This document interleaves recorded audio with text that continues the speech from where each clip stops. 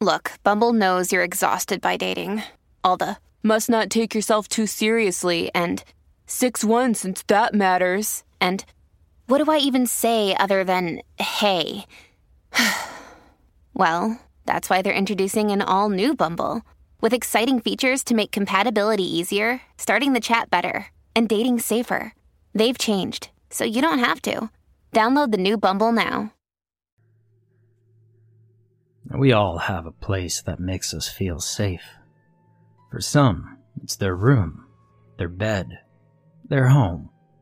To others, it's a cabin next to a bog that's filled with alligators, and it's mostly foggy. Now don't get me wrong, I love lounging in my bed watching Netflix and mixing Pringle flavors as much as the next, but I've always been fond of reptiles and apparently humid weather. I found a pretty isolated swamp where I decided to build a shack illegally. And since I did it, it's been my happy place. Whenever I need to get a break from the city, I drive my truck down there, park in the woods where no one can see me, and I use my Polaris for about 15 miles to reach my hidden shack. Now it took me about a year to make a discreet trail from where I park my truck, but I could say it totally paid off after all the hard work. At least I thought so. You see, for about 8 years, this was my favorite place to be in the world. I've never feared alligators, never been bothered by insects or the fog. I could sit down on my shack porch during the evening and drink a beer or 5 while calmly listening to the sounds of nature. There wasn't any place in the world that could get rid of my stress like my shack. Now, during the day, I walked around the bog, took pictures of alligators swimming leisurely when it wasn't too foggy. For foggy days, I even had a stick I'd carved into a makeshift cane to help me wander about without too much worry. I used it like a blind man and still went on my walk, fog or not. Now, during those 8 years, I've seen a lot of crazy shit. From happy moments where I fed otters on my porch, to scary as hell situations where I had an alligator hissing at me because he wanted my beer can chicken. I'm not really afraid of alligators as they tend to leave humans alone, but, nobody enjoys a massive mini dinosaur hissing at them. You know what I mean? And plus, that beer can chicken was mighty fine. I wasn't about to give it up without a fight, and I bopped that gator right on the nose with my walking stick. But you see, that's life around the bog. This was my place. Now, I'm usually a responsible person. I don't drink more than I should, and I definitely don't do anything that would be considered reckless. Even when I'm alone at my shack, I try to be somewhat reasonable. I mean, sure, there are hot, sticky evenings where the beer is just so good that you just don't stop. I've had a few of these, but I stop after maybe 5 tops, and then I stay inside. But that day, you see, I had a promotion at work, so I knew I would have to work harder. The pay would be worth it, but it would also come with a heavier workload and more stress. So, to celebrate, I went to my shack to relax. I ended up celebrating all on my own, on my porch until about, 7 p.m. And by that time, well, I had a few beers. And by a few, I mean 7 or 9 or 12. I didn't count them. But I finished my first 6-pack for sure. I walked down my porch steps and I peed right next to the shack. And while I was there, just piddling in the woods, the idea of going for a walk came to me. I'd never do that at night. You see, that's when there are the most mosquitoes, and I hate the hell out of them. That and the fact that it's actually not super wise to walk around a bog when the sun's running out, especially if the fog's up. By all means, this was a super dumb idea. And yet, the logic side of my brain stayed quiet. I went inside my shack, grabbed my stick, finished my last beer, and went out for that walk. Temperature was still high. I'd say somewhere around 86 degrees and it was humid as all hell. Even Satan's ballsack would be sweating. You feel me? That and combined with the beers I drank, and I was dripping like a hog 5 minutes into my walk. Mosquitoes were also buzzing about, making me regret not dousing myself in bug repellent. But I was surprisingly still in a good mood. I couldn't see 3 feet ahead of me because of the fog, but hey, I've known these bogs for 8 years, and it felt like I knew them enough not to worry about getting lost. Didn't even think about alligators or wild pigs.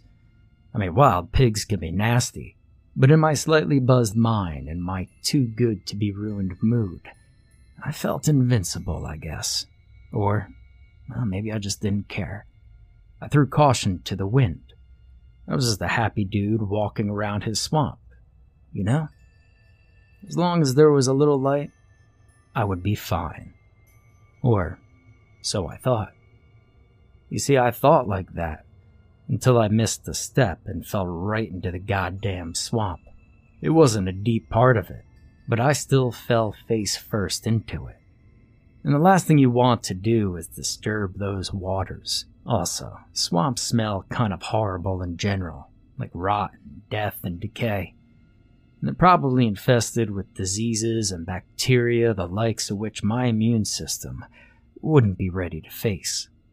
Now, since I wasn't completely hammered, not completely, I managed to stand up quickly and get out of the bog.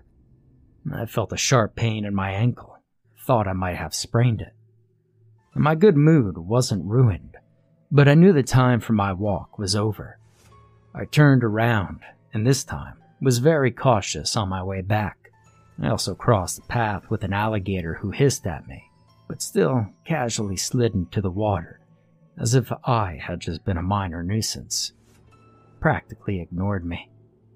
It was a good thing, since I don't think I could have outrun it with my ankle in that state. Also, some alligators here, they know how to climb trees. Hell, you ever see an alligator climb a tree? Well, it's the craziest shit, I tell you. 10 out of 10 would not recommend climbing one if you're trying to hide from a gator. Anyway, you see, the lesson was learned. Never go out on a foggy day. But the closer I got to my shack, the more pain I felt in my ankle. Now, I thought maybe I was walking on a broken ankle, but my fall didn't seem so bad that it would break my ankle. Twisted? Sprained? Yeah. But broken? Hell, that seemed excessive. Still, before I could even reach my shack, I ended up having to take a break. And this is where I was on dry ground, surrounded by insects, but I still sat down to check my ankle. The fog was getting thicker too, and the sun was starting to set. I hadn't gone on my walk for long, but I still had a few minutes to walk to reach my shack. Now, when I lifted my pants to check on my ankle, I felt my heart drop in my chest. My mind went blank for a second. Hey, you ever see leeches? I did, many times. As a kid, as an adult. Never been a big fan of them, but they never scared me neither. But the thing is I'd never seen one so brightly colored and so thick. I had about 20 of them latched around my ankle. The pain I felt was not from a sprained ankle, but these little bloodsuckers going for a prime rib open buffet on it. And you know what? Hold the horseradish. These suckers were gorging themselves. I quickly stood up and walked toward my shack as fast as I could. The only way to safely remove a bog leech is to throw some salt on it. Otherwise, pulling them off is taking a risk. You see, you pull on them too much or too tight, and they vomit back into your blood. It could lead to a nasty infection. My dad used salt to rid of them when I was a kid, and I never had any problem. So, whenever I encountered leeches, I used salt. Good old-fashioned Morton's. These were different, though. You see, first, their color. I'd never seen green-colored leeches. The ones I knew were either brown, black, and maybe had a streak of color or a small design to them. But they were never blue, green, or, flashy colors. But the one thing nature documentaries taught me is that bright-colored animals are usually venomous or poisonous. I couldn't take the risk of those suckers injecting me with poison. I needed to get rid of them quickly. Every step I took sent a jolt of pain from my ankle to my knee. Like a donkey out in the July sun, I started sweating even more. My leg felt like it was on fire. Each step I took felt like I was pushing on a pus-filled, swollen wound that was seconds away from bursting. It was getting more intense, so much that my vision was blurring at the edge. Combined with the fog, the heat, the humidity, I can honestly say I wasn't feeling so hot. Anyway, I reached my porch. I leaned on the rail for a second because I needed to pull myself together. My heart was hammering in my chest, and every beat made me feel like I was about to throw up. I wiped my sweaty forehead with the back of my hand and realized how heated I was getting. It was probably the pain, but I didn't want to think of the possibility of it being a fever. I quickly climbed the stairs to my porch and I got into my shack. I grabbed the Morton salt and crashed onto my couch, kicking away my boot and struggling to take my pants off. Once I managed that, I looked down at my ankle. There weren't 20 leeches on my leg. There were only about 6 left, but I had over a dozen holes in my skin. They were bleeding like crazy, too. The sight of them nearly had me puking. See, the sights of the holes left in me kind of put me in a shamble. I had to hold my breath as I threw salt on the remaining leeches, but they didn't fall off. They stayed hooked on my skin, and the more I threw salt on them, the thicker they seemed to get. When I realized what was happening, well, it was too late. I saw one of them burrow into my flesh like a worm into soft soil. I couldn't believe what I saw, but hell, I could feel it. The way it wiggled inside me as it buried deeper, eating away at my flesh, muscle, anything in its path. Well, after seeing that, I couldn't care less about an infection. I tried to rip off the few left and managed to take out 1 or 2, but the rest, well, they were probably on high alert. They started digging deeper. My ankle was now full of bleeding holes filled by probably poisonous leeches. Day or night, I couldn't stay at my shack. I needed to get my ass to the hospital, and I needed to get there quickly. And that's when I stood up and I fell right on my knees. I had no strength in my leg. It was getting numb, and when I looked down to my toes, they were white. They were cold. I couldn't move them. Panicked, I grabbed my Polaris's keys, locked my shack, and painfully made my way back to my truck. I was half crawling. Hell, I don't even remember how I managed to climb into my truck, but I did it. Everything after I got out of the shack is kind of a blur. You know, it could have been those 12 beers. Could have been the leeches.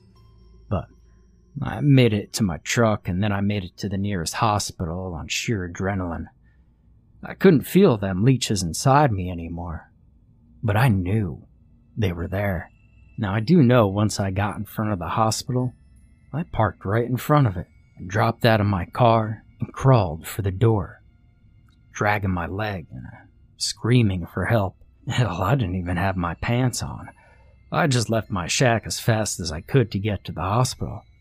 And I think I passed out right then and there, but not before seeing my swollen leg veins and the purplish color my leg skin had turned into. When I woke up, the smell of the bog no longer permeated the walls of my nose. Instead, it was the smell of antiseptics. My stomach was still upset, but the white walls reassured me that I was fine. Now, mind you, I couldn't feel my leg, but I heaved a sigh of relief when I looked down and saw that it was still there. The sheet covered it, but the shape told me that my leg was still there. I didn't know why I couldn't feel it, though, but I suppose the doctor would soon come in and tell me. And it didn't take long after that for the nurse to come. and she gave me a look I'll never forget. The kind of look you give to people that you pity. She told me the doctor would be there in an instant, but my blood just turned to ice in that moment. Just because they didn't take my leg now didn't mean they wouldn't take my leg right then. I asked her if that was what it was all about, and she said the doctor would come, that she wasn't in a position where she could tell me anything. Now, when the doctor finally arrived, I asked him if I was going to lose my leg. He said he wasn't sure yet, and that he needed to talk to me because they weren't sure how to treat my wounds. I asked him about the leeches, if they managed to get them out, and he stared at me like I was a madman. Now you listen, Doc, you've seen them holes, didn't you? I stared at him blankly, asking him about the holes. There was no way he didn't see them. The doctor answered that they did see them, which was precisely what he wanted to ask me about. He'd never seen anything like it in his career, and wondered what kind of tool did that to me. He said they did x-rays to check if my bones were intact, and they were, but they didn't see any leeches. I told him all about the bog and the leeches and my little shack in the woods. He seemed thoughtful. Then, he lifted the sheet so I could take a look at my own leg. From the midway of my calf to my toes, everything was turning black. The stench was awful, and I felt my entire body cover in a sheen of cold sweat. The doctor explained that they'd have to amputate below the knee, or else necrosis would affect the whole leg soon. As for the leeches, he said they were probably already out of my body, because they couldn't find anything on the scans. Doc, why do I feel like they're still in there? I asked him, and he told it was most likely a trauma reaction. I lost my leg to those leeches, and got asked to come back for an interview because my case was just so bizarre, and it needed to be documented. I lost my leg, but this isn't all I've lost. You see, I've lost the feeling of ever being completely alone. Since that incident, not even once have I ever felt truly alone. I could be alone at my shack, away from all civilization, or locked alone in my room in my apartment, still not feel completely alone. And when I stare down at my new prosthetic, I sometimes still feel them burrowing in my skin.